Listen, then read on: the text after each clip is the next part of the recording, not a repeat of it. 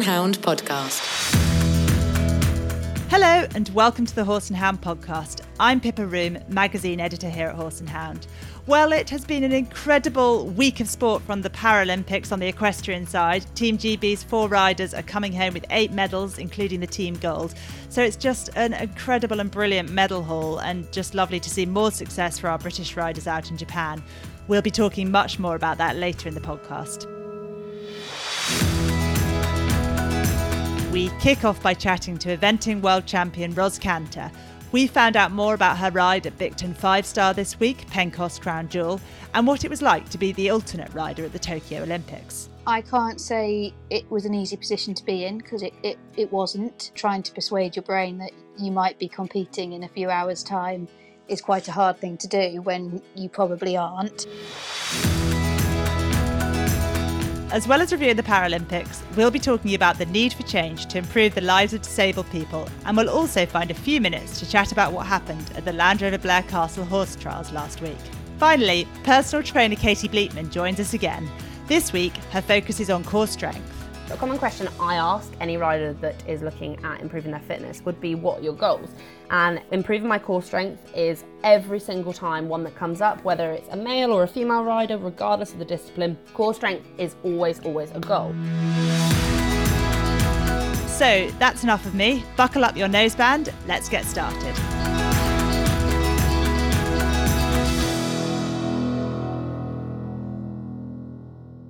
So I'm delighted to welcome our guest to the podcast today, eventing world champion Ros Canter. Hi Ros, how are you?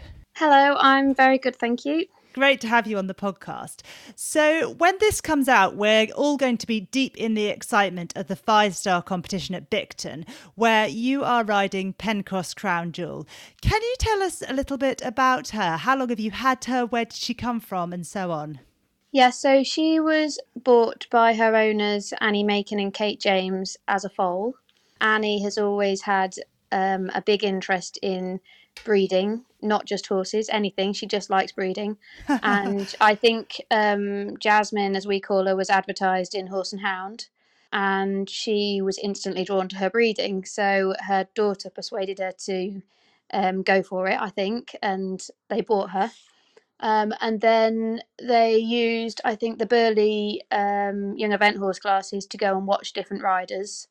And I was one of the riders that they contacted and came to look around the yard. And so Jazz came to me as a 3-year-old, an unbroken 3-year-old. So we've had her all the way through. So she's been with us for a long time now. She's kind of, I call Jazz kind of my last original. I had kind of 4 young horses at the time that were all from new owners. And I hadn't long set up on my own, having been with Judy Bradwell, and she was one of my first, and she's kind of the last remaining one. So she's great.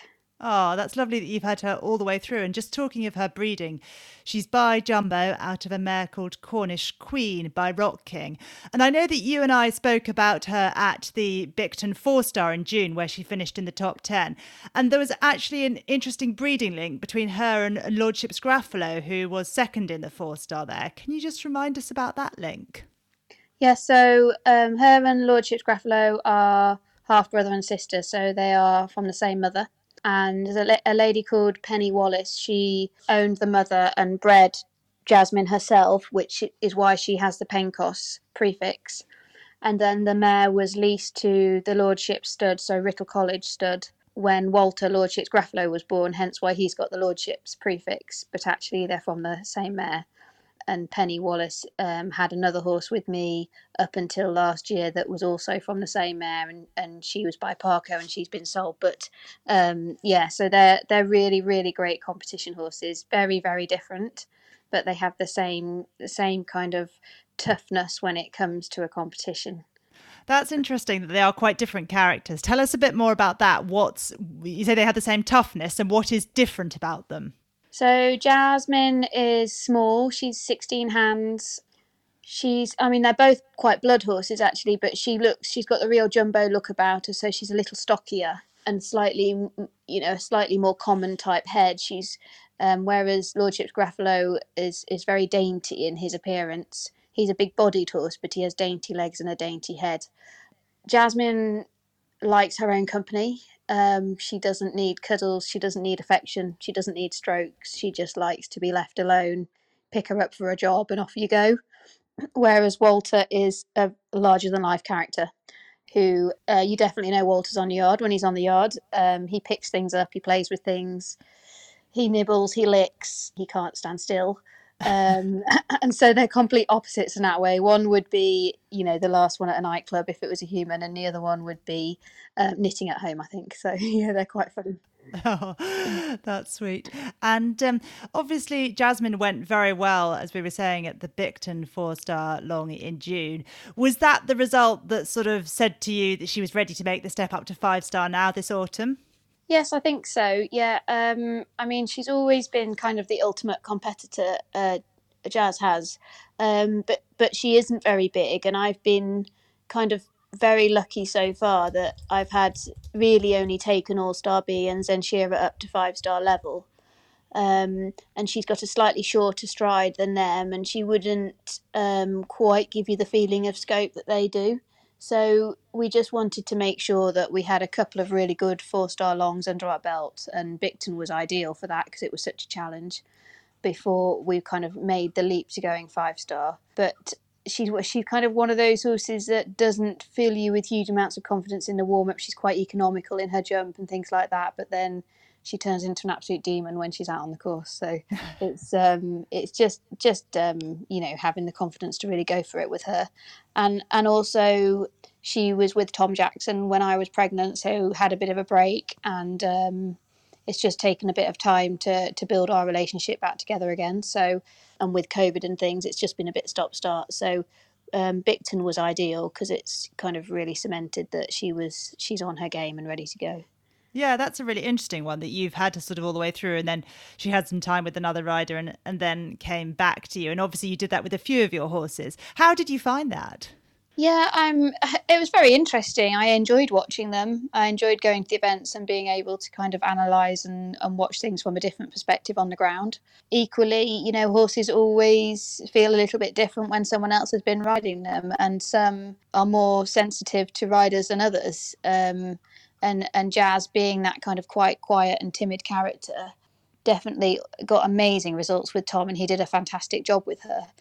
But it's taken me a little bit of time to get her to feel like my horse again, whereas Lordship's Gruffalo is a bit more robust in that sense and pops straight back into our routine. So it's interesting. I've learnt a lot from it, but it definitely wasn't a bad thing at all.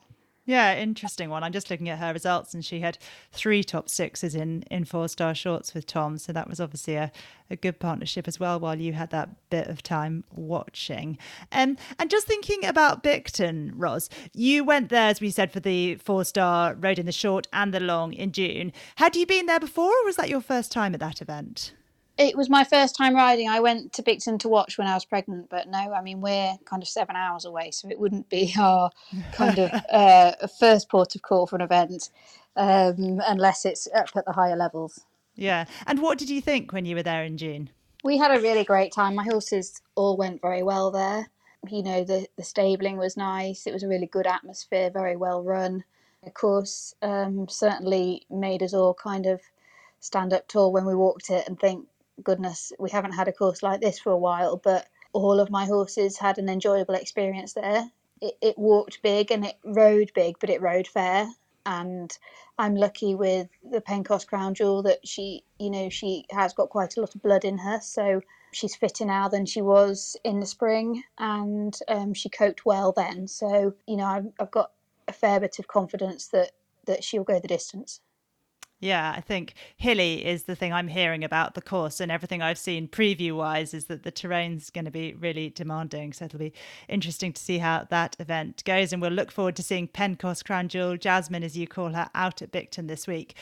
And Ros, I wanted to chat to you a little bit now as well about Tokyo, because you're not long back from that Olympics, and we talked a lot in the build up to the games over years about the fact there were only 3 riders in the eventing teams, and then there was an alternate rider who had the tough job of being there, preparing for each phase, potentially being substituted in, but never knowing if they were actually going to ride. And you were that alternate rider for the British team. You didn't get the call up to ride, but you were there all the way through, supporting our team and preparing to ride. And I wanted to find out a little bit about how that was for you. You had a late call up into the spot with the wonderful All-Star B, who was world champion with you in 2018. Can you just talk us through sort of how that happened? You were in quarantine with him as a reserve, is that right? Yeah, I was in quarantine anyway. Yeah, so you went into quarantine as a non-travelling reserve and then found out towards the end of that period that you were going to be travelling out? Yeah, the decision was made on Saturday and the horses left on a Sunday night. Gosh, so you had a really short turnaround. How did you sort of get yourself ready in such a short amount of time to be away from home for what was it going to be, sort of 2 weeks? Yeah, well, we kind of knew we had to be prepared anyway. I knew I was number 5, so I was next in line to go. And I knew that All-Star B would have to travel to Belgium in that position in case something went wrong from the journey between here and the airport. So from the point of view of packing and things, trunks and everything were going to have to be packed anyway. So that wasn't too much of a nightmare. And, now I've got a child and things like that, preparation is even more key. So we had things in place ready in case I was going to go. So it was just a case of kind of getting into gear and making it happen, really. Yeah, I was thinking that about your daughter Ziggy as well, that you had to have everything in place for leaving her behind. And that's interesting that All-Star B Albie was always going to travel to Liège as the 5th horse, that sort of preparation and attention to detail in the British team of having a 5th horse go that far in case something happened. And when you got out to Tokyo, did you very much sort of prepare in the days leading up, assuming you were going to ride? How did you sort of manage it? Yeah, I did my very best to do that. I can't say it was an easy position to be in because it wasn't. It was probably the most challenging position I've ever had to do, from getting myself mentally prepared, because there aren't quite the nerves that you would normally have, and trying to persuade your brain that you might be competing in a few hours' time is quite a hard thing to do when you probably aren't. It's kind of managing being prepared and not disappointed at the same time. But yeah, I rode Albie like I was going to be going down that centre line as the first team rider if something happened to go wrong, that night before the dressage. And that's what I tried to do the whole time.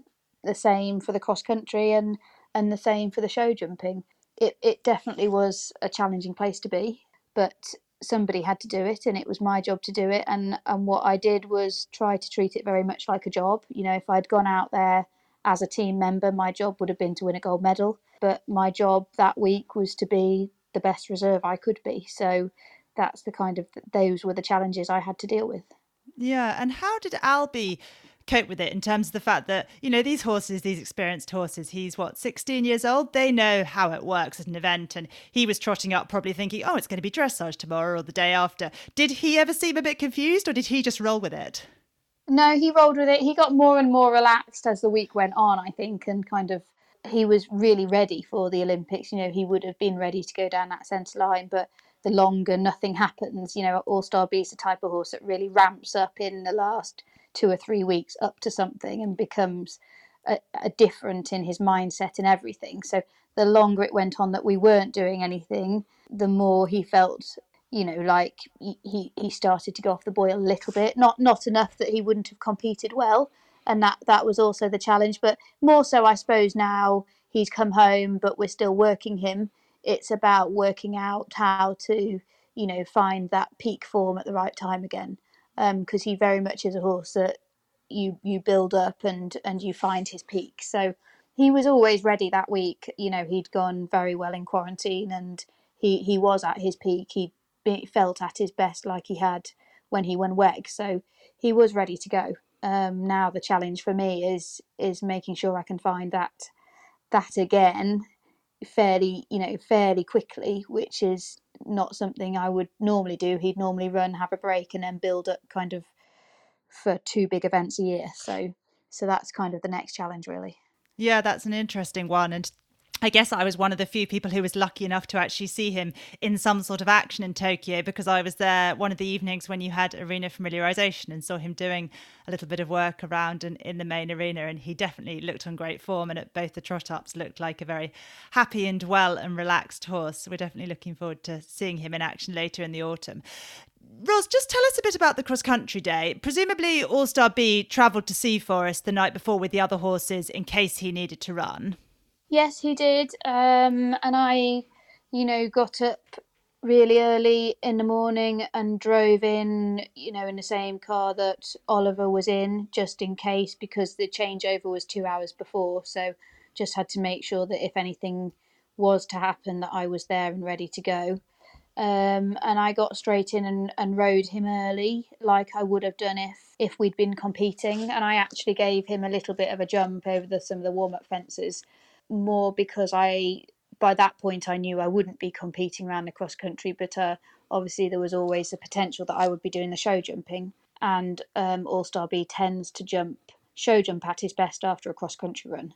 So I was just quite mindful of that I wanted to just give him an open up. So I took him for a bit of a canter on the hacking route, and then took him down and popped him over a few fences so that he kind of got his blood up a little bit, enough that I could hopefully jump him at his best the next day if I was needed.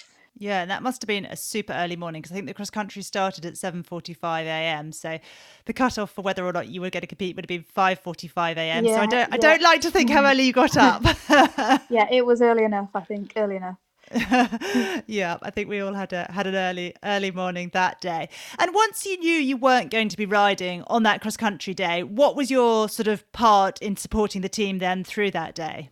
So then my job was, I just said all along that, as soon as I knew I wasn't competing, I wanted to be as useful as I could be. And I was kind of happy to go with whatever job they wanted me to do. So I had a stopwatch, and I ended up going down and clocking everybody's 2-minute marker. So the first bunch of team riders, I knew where the 2-minute marker was. And so I could say whether they were 8 seconds up or 3 seconds down for every rider. So that was then inputted into a spreadsheet, and then they can start to work out where our riders needed to be at minute 2 in order to make the time.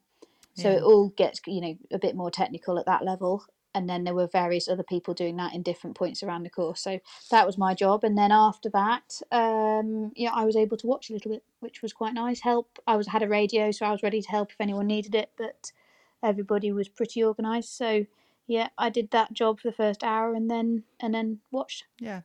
Well, a strange day and very strange week. And I know that since you've been back, you've been involved in some of the sort of celebrations. I think you went to the Team GB homecoming concert at Wembley with the team, didn't you? Yes, I did. Yeah, and that was really brilliant. It was a great evening, an amazing atmosphere, and kind of nice to be able to see the athletes and see everybody else and it be celebrated without the restrictions of COVID like we had in Tokyo. Yeah, for sure. I was just saying before we started our interview, I was saying that I feel like I didn't see anything apart from the horses, and I feel like I want to catch up on the rest of the Olympics now. And I've just started watching the BBC Today at the Games programmes in the evening. I think it'll take me a few months to get through them, but I know. It's great to feel like you're part of something bigger, I think, with the Olympics. And having been in that slightly strange position in Tokyo, has this sort of sharpened a desire and ambition in you to actually ride at the Games yourself? Definitely. Yeah, definitely. I'll be cracking on and trying to get to the next one. The dream is still there, and so I shall continue, and hopefully I've got some lovely up and coming young horses that might make the dream come true one day. Yeah. Well, Ros, I think we all owe you a lot of thanks for filling that alternate role so well and supporting the British team and being there if you're being needed. And thank you so much for joining us on the podcast today as well and telling us about Jasmine. Hope all goes well for you at Bicton, and we will see you there. Thank you. Thank you very much. We'll see you there.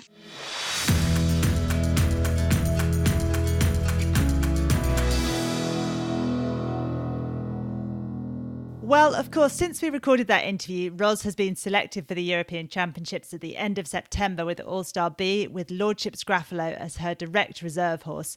So we wish her and all the British team the best of luck there. We'll be following on the podcast as always. But for now, I have my colleague Becky Murray, our news writer, with me. Hi, Becky. How are you? I'm well, thanks, Pippa. How are you doing? I am good, thank you. I was just saying we have a very exclusive party on our news review this week. It's just you and me because we're recording this on Tuesday and Lucy Elder is also on our news desk normally. She's on the way back from the Paralympics and Eleanor Jones, our news editor, is on the way to the European Show Jumping Championships. So it's just non-stop and you're the only person I've been able to grab for today's news review. But that's all right. It's the A-team. But it's a crazy one. Becky, I have to say, I'm going to ask you about your weekend because I know it was an exciting one, but I'm going to squeeze this in there first. I won a rosette on the weekend. Oh, brilliant. What were you up to? So I went combined training with Alfie, and I feel like the podcast listeners deserve to hear about this because, you know, normally it's just falling off or things not going well. But I actually won a class at combined training. So, yeah, we dropped down a level to the 80 rather than 90 as we've both had a bit of a time out with one thing and another. I think I've only ridden 6 times since the end of May, but... did a 27.5 dressage and had one down. So I was astounded to walk away with a red rosette and a little bit of cash. Oh, fantastic. Well done. And are you back out again soon? Yes, he's entered for Munster British eventing in a couple of weeks' time. So, yeah, keeping things realistic because, as we say, he hasn't had a lot of work. So we're going to see how preps go in the next couple of weeks. But, yeah, fingers crossed. But, Becky, more important events. You were at Blair over the weekend. Regular listeners may have noticed that Becky is Scottish. So this is a relatively local event for her, although I think still a couple of hours away. How was it? How did it go? It was brilliant. I love Blair. You know, I used to go every year as a spectator, so to be reporting this year was really special. And there is just something about the place. I heard more than one rider describe it as magical over the weekend, and I think that does sum it up. You know, it's just such a beautiful place, and I think everyone just loves going there. You know, you see so many people that are just so happy and, you know, people really plan to go there every year. I mean, trying to get accommodation for Blair, you need to book about 6 months or longer in advance. And you've been there a number of times, haven't you, Pippa? Yeah, the very first time I went, I was working for Lucinda and Clayton Fredericks as a working pupil in my gap year. Went up at the end of that year with my little horse in the then 1-star, now 2-star, and 3 or 4 horses for them. And I remember going up in the lorry and travelling up and arriving in the night. And I remember so we arrived and it was dark. And I just remember waking up the next morning and kind of stepping out of the lorry. And you're in that kind of bowl with the mountains all around you. And as Daisy Barclay was saying to me when I spoke to her for the column in the magazine this week, sort of the mist rising, and it is, as you say, just such a special place. Yes, oh, it is. Delighted to have been there this year. Yeah, definitely. And to have Blair back after a year off last year for COVID, and big crowds, I think, lots of people in the pictures. Yes, definitely. They ran to full capacity, you know, within the COVID guidelines. And I mean, yes, it was really, and the weather was fantastic. So lots of happy people. And yes, I mean, the jumps, even the cross country, the 4-star on Saturday night ran on quite late. But, you know, everyone was still very much there watching the action. Yeah, it's lovely to see that and to see people in the background of our pictures again. Becky, tell us a bit about the courses, first of all. The cross country is always strong. Was there much trouble? I mean, like you say, it is always strong. It's a very technical course. I think riders really had to be paying attention. There were some tricky fences, some angled brush fences caused some issues. And I think the 3-star, certainly I saw some more issues in that class. And the water fences, you know, again, they attracted such big crowds that the horses really had so much to look at. And Blair is so famous for its hills. And I spoke to Tom McEwen after one of his rounds, and he said the terrain is another fence in itself, which I'm sure is a view many people shared. Yeah, definitely. I remember that first year I rode there in the 1-star, the long format 1-star. That was in the days of the Rosen tracks and steeplechase. And you used to get up the hill a bit quicker and run sort of twice as far up the hill as you do now. It was a 9-minute 1-star at that time, maximum distance for a 1-star, and a filthy wet day. And there were only a couple of rounds inside the time. And I think I pulled up from somewhere in the 60s after dressage to somewhere in the mid-teens overnight by going clear inside the time cross country on that day. We won't talk about what happened in the show jumping. Becky, tell us about the riders who went well and caught your eye this weekend. Well, I've got to obviously mention Ros and her European Reserve Lordships Graffalo. They led the 4-star short from the dressage, and it was great hearing from Ros about how excited she is about this horse. I think as well, the homebreds really shone. Rosie Fry won the 4-star long on True Blue 2, the second, who was bred by her aunt. And the second place rider, Alice Casper, and she was riding her homebred. Her mother bred him, so he was quite new to this level. So I think it's really great to see those horses coming up. And Sarah Bullimore won the 2-star long on Avita AP, and she looks like a very cool mare. And I think Sarah was delighted with her.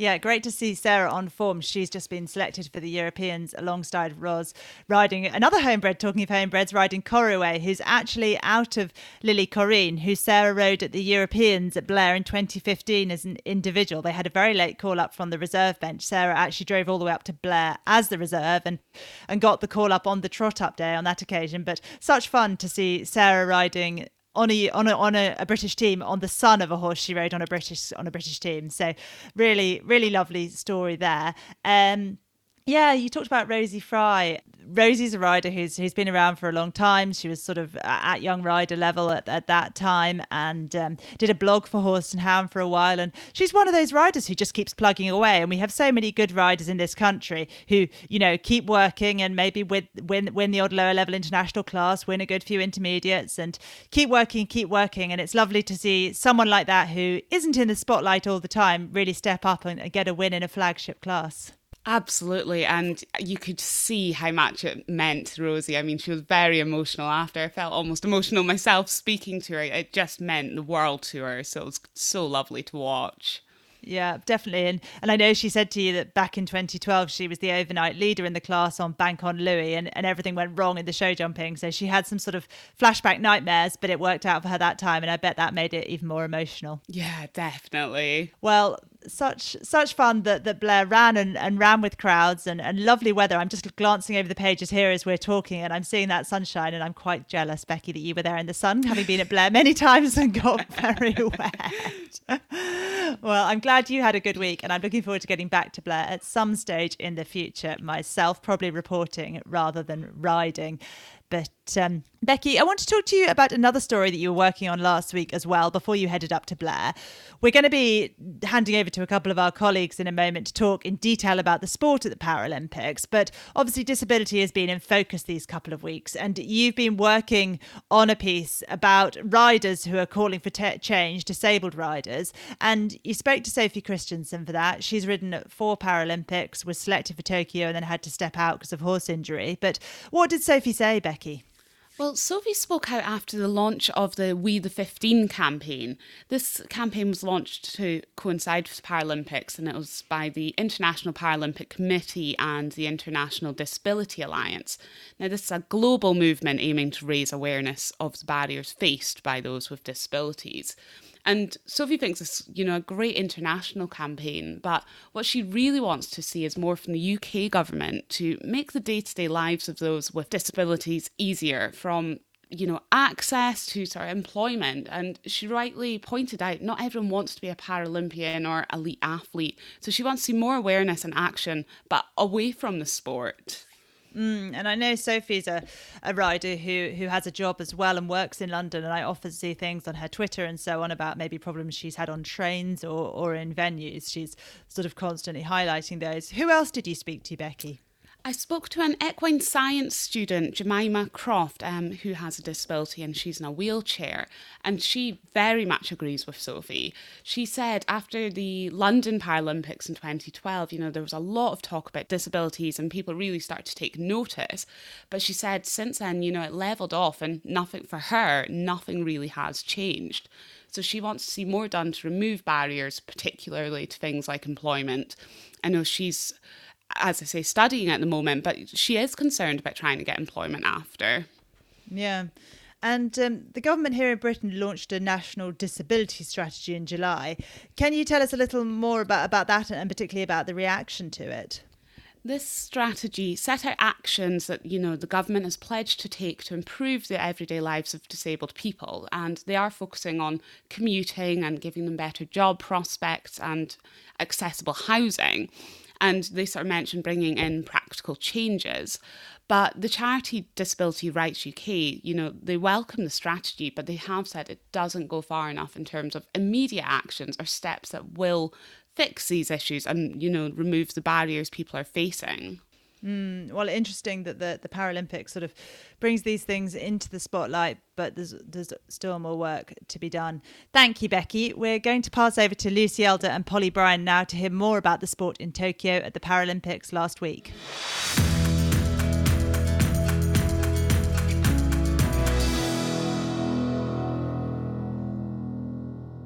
Hello, I'm Polly Bryan, dressage editor at Horse and Hound, and I'm joined today by Lucy Elder, our senior news writer, who is fresh back on British soil after the Tokyo Paralympics. Hi, Lucy. Hi, Polly.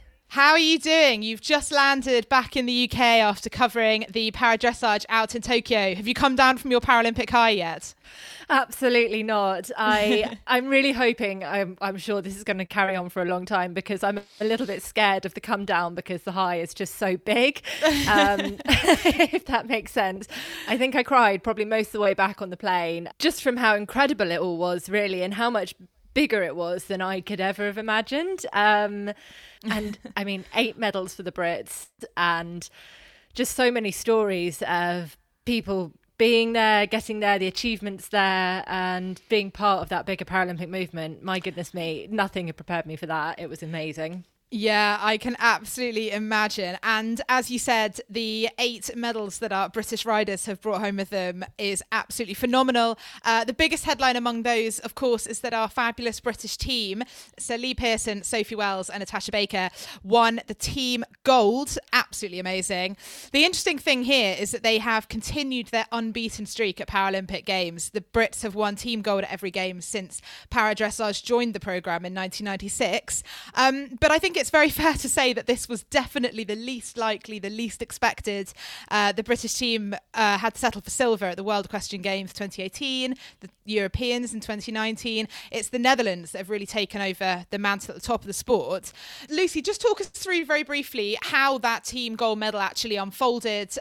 We had strong performances from all 3 of our riders. It wasn't one in particular that carried the team, was it? No, exactly. So Lee Pearson got the team off to a really strong start with Breezer.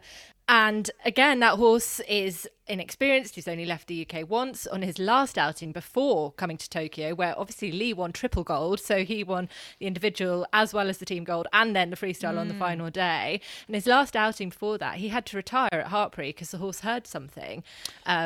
And it was interesting to hear what he was saying about coming into these games, about how much that was playing on his mind as well, because Tokyo, I think you can probably hear quite a bit on the TV at home, but it really is alive. It is buzzing at night with the cicadas, with other insects and things as well. So it was a genuine concern. So he was very pleased to survive, I think, the team test is how he put it. And then Natasha Baker and the gorgeous Keystone Dawn Chorus as well. They then went and put in another really solid performance to edge Britain's hopes even higher. And then Sophie Wells and Donkara M, who that horse has never left the UK. Actually, neither has Natasha's horse. So this kind of brings home just how amazing their performance was, and as you said, Polly, what skill they have as riders. For these horses, that first sort of atmosphere, that first experience leaving the UK was a real team gold winning performance. It wasn't that the other teams didn't perform, it's that we performed the best on these inexperienced horses. And just before Donkara M went in the 10-minute box, something really spooked him. We're not sure if it was a shadow or something from someone walking behind a tent, but it really rattled him and he was spinning round. Literally, this would be within the sort of 90 seconds of Sophie going into the arena.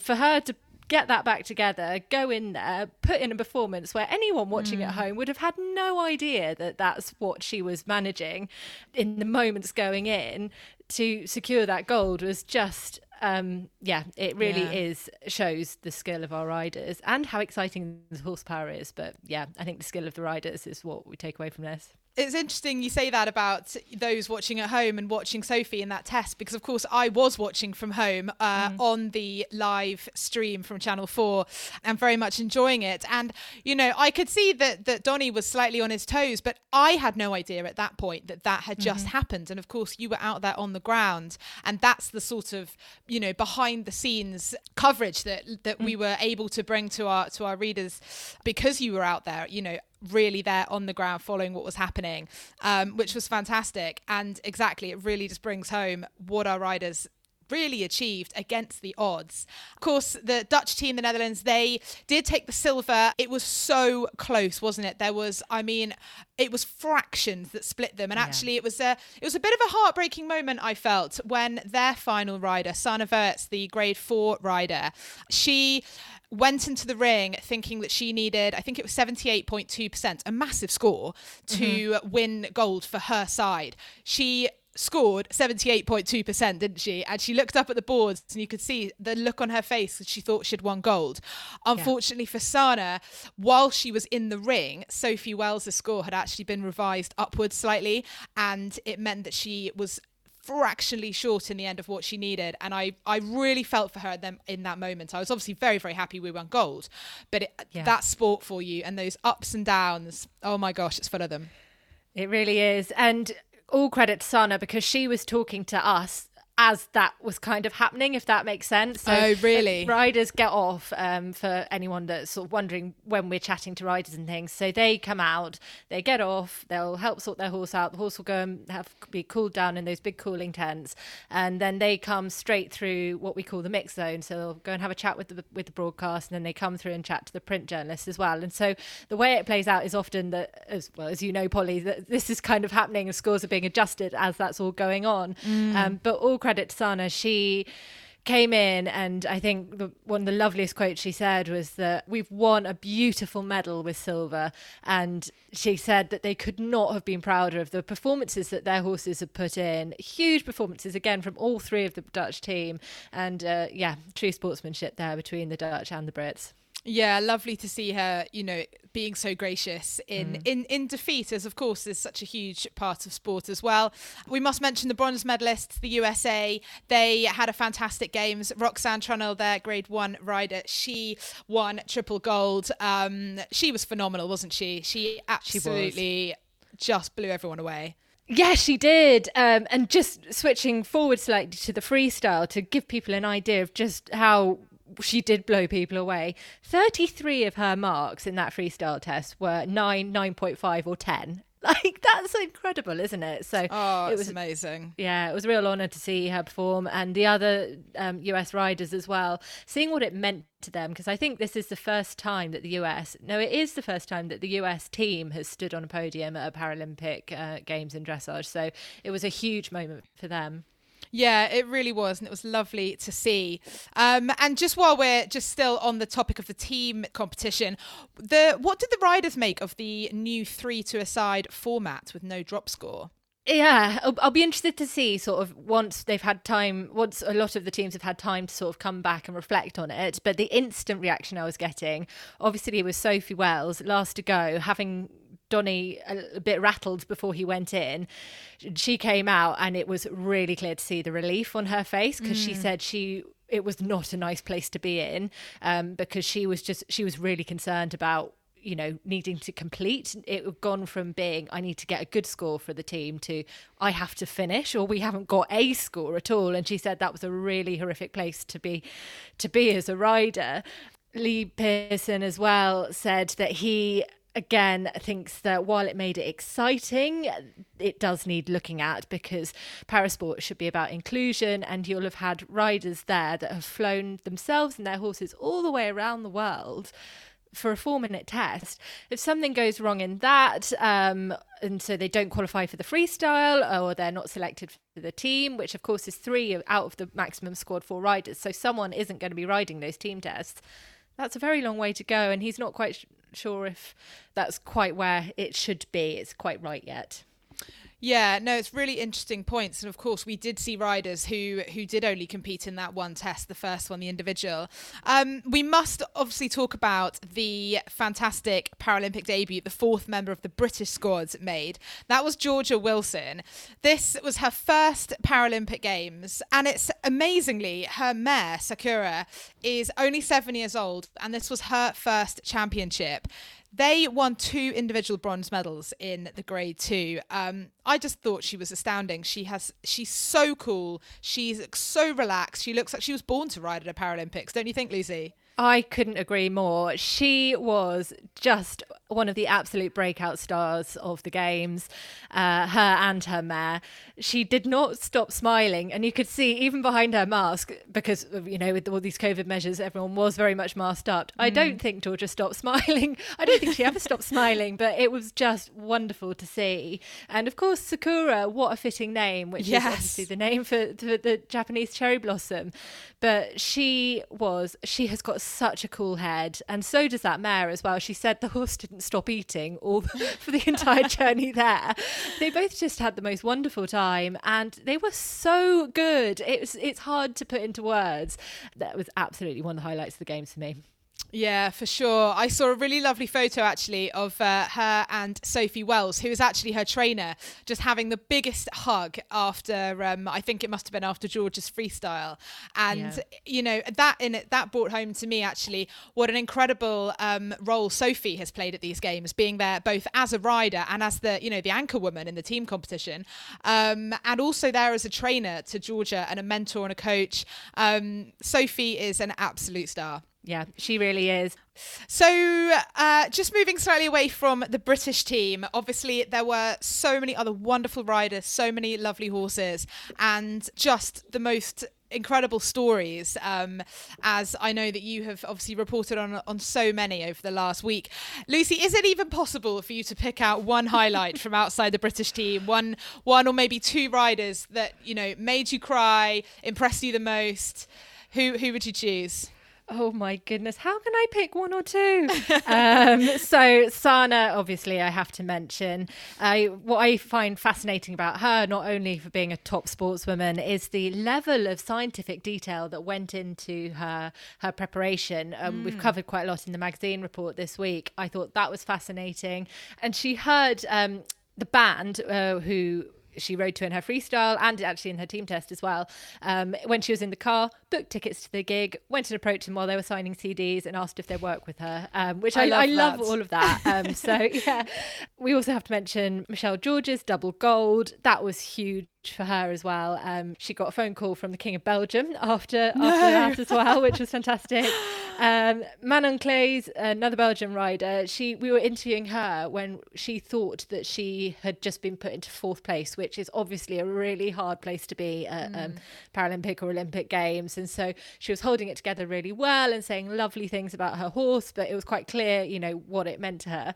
Anyway, as soon as I turned my recorder off, the scores flashed up on the screen and she started screaming because she'd won bronze, which she really, really didn't think she'd done. And the reaction from the Belgian support crew around her and all the other riders and supporters around her, it was just one of the most beautiful moments of the Games, really. So yeah, those would have to be, I think, 3 of my top ones. But if I was going to be pushed a bit further, again, there was some, you're going to have to shut me up because I could go on for hours about this. But some of the Irish riders as well. Rosemary Gaffney, who's 63, making her Games debut, came out with another one of the most beautiful quotes of the Games, which I thought was, she said, "I went in there a nobody and I came out a Paralympian." And I mean, if that doesn't sum it up, then yeah. Gosh, you're going to make me start crying again. It really, really does. But we don't want you to start crying again. I know you've done a lot of crying over the last few days. Lucy, this is the first Paralympics that you've covered and your first Para Championship as well that you've reported at. Yeah. What were your overall impressions, your biggest takeaways from the experience as a whole? Yeah, I mean, as you said, my first Paralympic Games, and nothing really could have prepared me for quite what it was going to be like. And that sounds really corny and really cheesy, but it's true. And it isn't like any other event I've ever covered before, ever been to before. And you get a real sense when you're there of just the power of that movement, the power of being a part of that. And it is in everything from, when you arrive at the airport to the city, all branded up, and to arriving on the venue, which was the most beautiful venue. And the volunteers could not have been more lovely. And there was definitely a sadness there for the games that might have been, because it would have been phenomenal with, those huge stands full and things like that. But that doesn't take away from what the games is all about, and just the quality of the sport and how much it meant to be there for people as well, which I think is one of my big takeaways as a journalist as well. It's always been one of my dreams to report at Paralympics or Olympic Games, and reporting on senior championships is what I've always dreamt of doing. And to finally get to Paralympics, it was, for me, it meant everything. It was one of my dreams, but it's not about me. It's about the riders and people being there to do what they did on the world stage. And in some of the interviews afterwards as well, that for me was one of my absolute highlights, was hearing people like Lee Pearson, that first interview he gave after winning his first individual gold, about the power of love and acceptance. That was incredible, and I felt so privileged to be there to listen to him saying those things. And again, it shows the power of the platform that the Paralympics has. And then of course Natasha Baker, after winning her beautiful freestyle silver medal, talking about inclusion and her wish for UK shows to have para riders there so people can see what they can do and build the sport, and that is the only way it's gonna grow, which I thought was really powerful message too. And Sophie Wells, Sophie was talent spotted at an able-bodied talent spotting day. Again, if that shows how important it is that parasport is on TV, is out there for people to the visibility of it, how important that is. Anyway, she had some wonderful things to say about the power of that horse-human partnership and connection, and how she hopes the increased visibility around these games in particular will help people to see that, and so more people can enjoy that. And again, it comes back to building the sport and what Paralympics can do for other people as well. And the quality as well, the quality of the competition, the quality of the horses and riders, and the talent and skill we saw to win those medals. I think for me, that is going to be one of my biggest takeaways from these games. Oh, well, Lucy, it's been so lovely to hear, about your experience, what a once-in-a-lifetime experience going to Paralympic Games is. And, we all enjoyed watching at home and playing our small part in the Horse and Hound coverage. It's just been a whirlwind week. We will let you get off to recover from your jet lag now. Thank you so much for filling us in on everything that happened in Tokyo. Great. Thanks, Polly.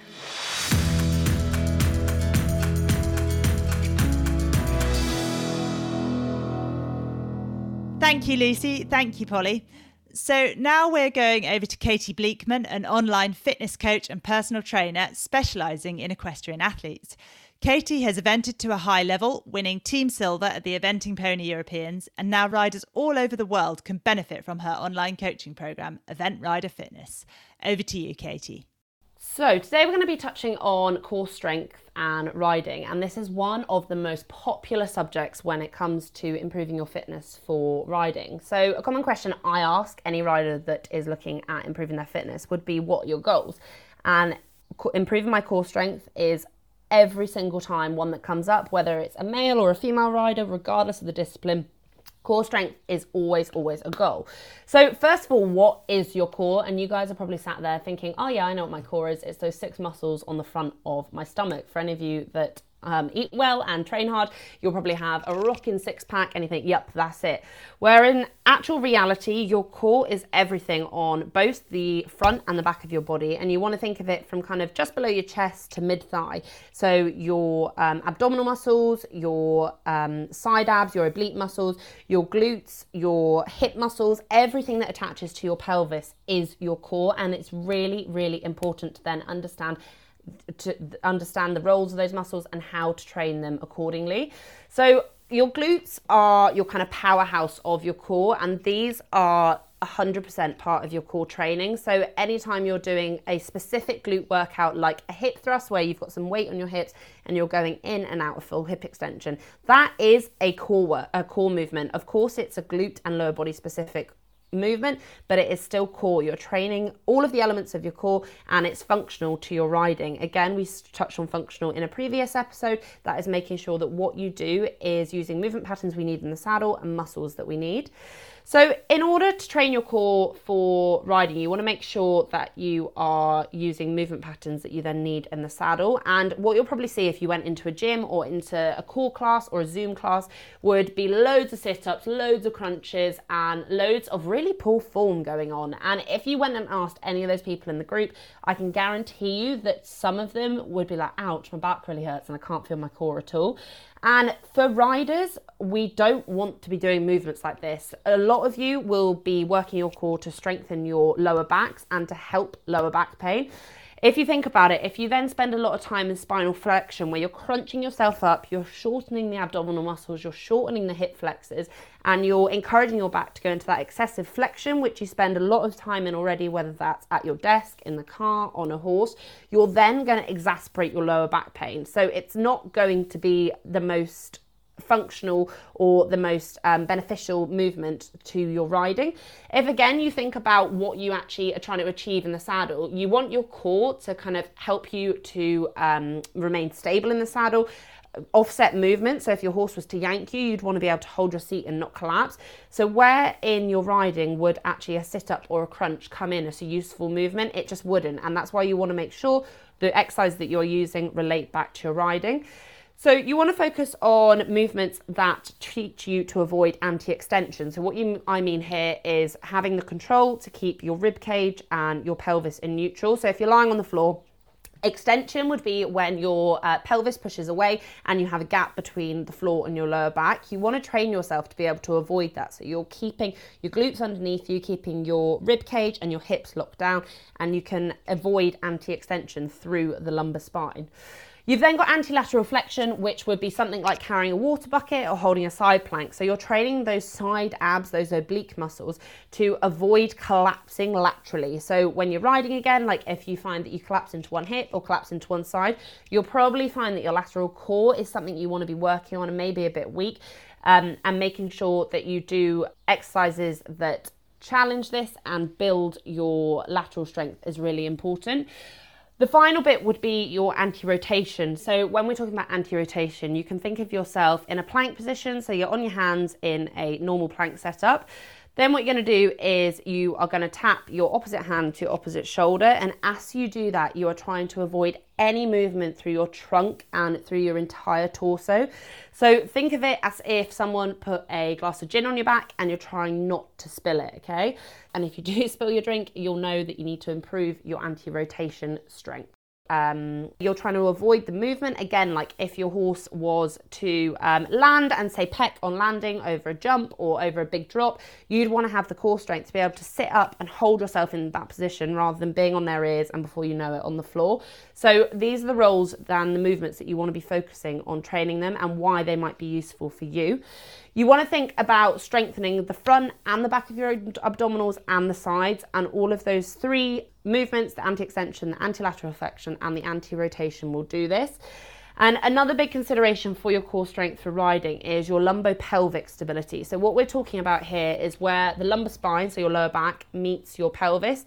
And you want to have the ability to be able to keep your spine in neutral and keep your spine centered and have the ability to resist outside forces and interference. And this is where understanding the ability to brace and be able to really hold tension through your core is absolutely key. Just because you can hold a plank for, say, 60 seconds doesn't mean you have a strong core. What that probably means is you're not putting much intent and tension into the exercise.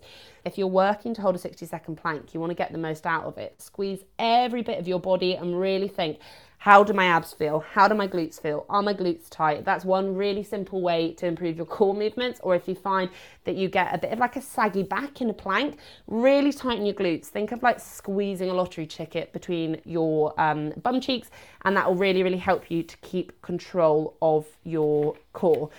In time, you can add in things like rotational movements as well, which will help to improve your strength, and then you'll be able to handle those kind of perturbations when you get, and the interference you get when you're riding.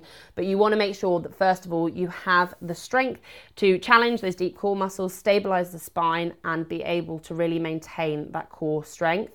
Obviously your dynamic core movements such as a dead bug will activate your muscles and it allows further progression, but you want to make sure that first of all you have good technique in the basic movements and then progress from there.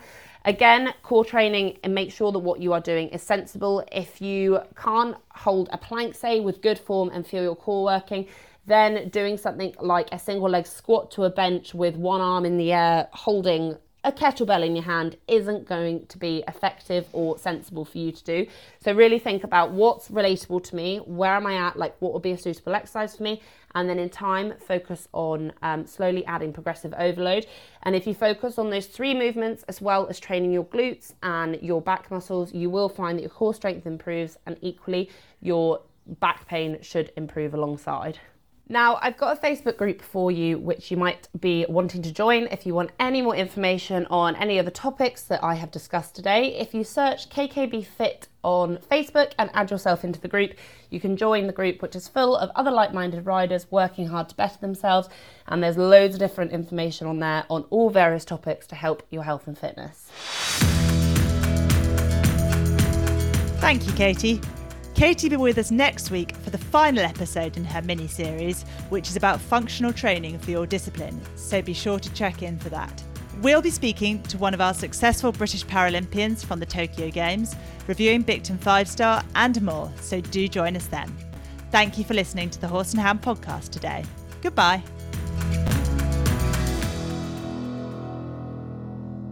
The Horse and Hound podcast is a Media Cage production.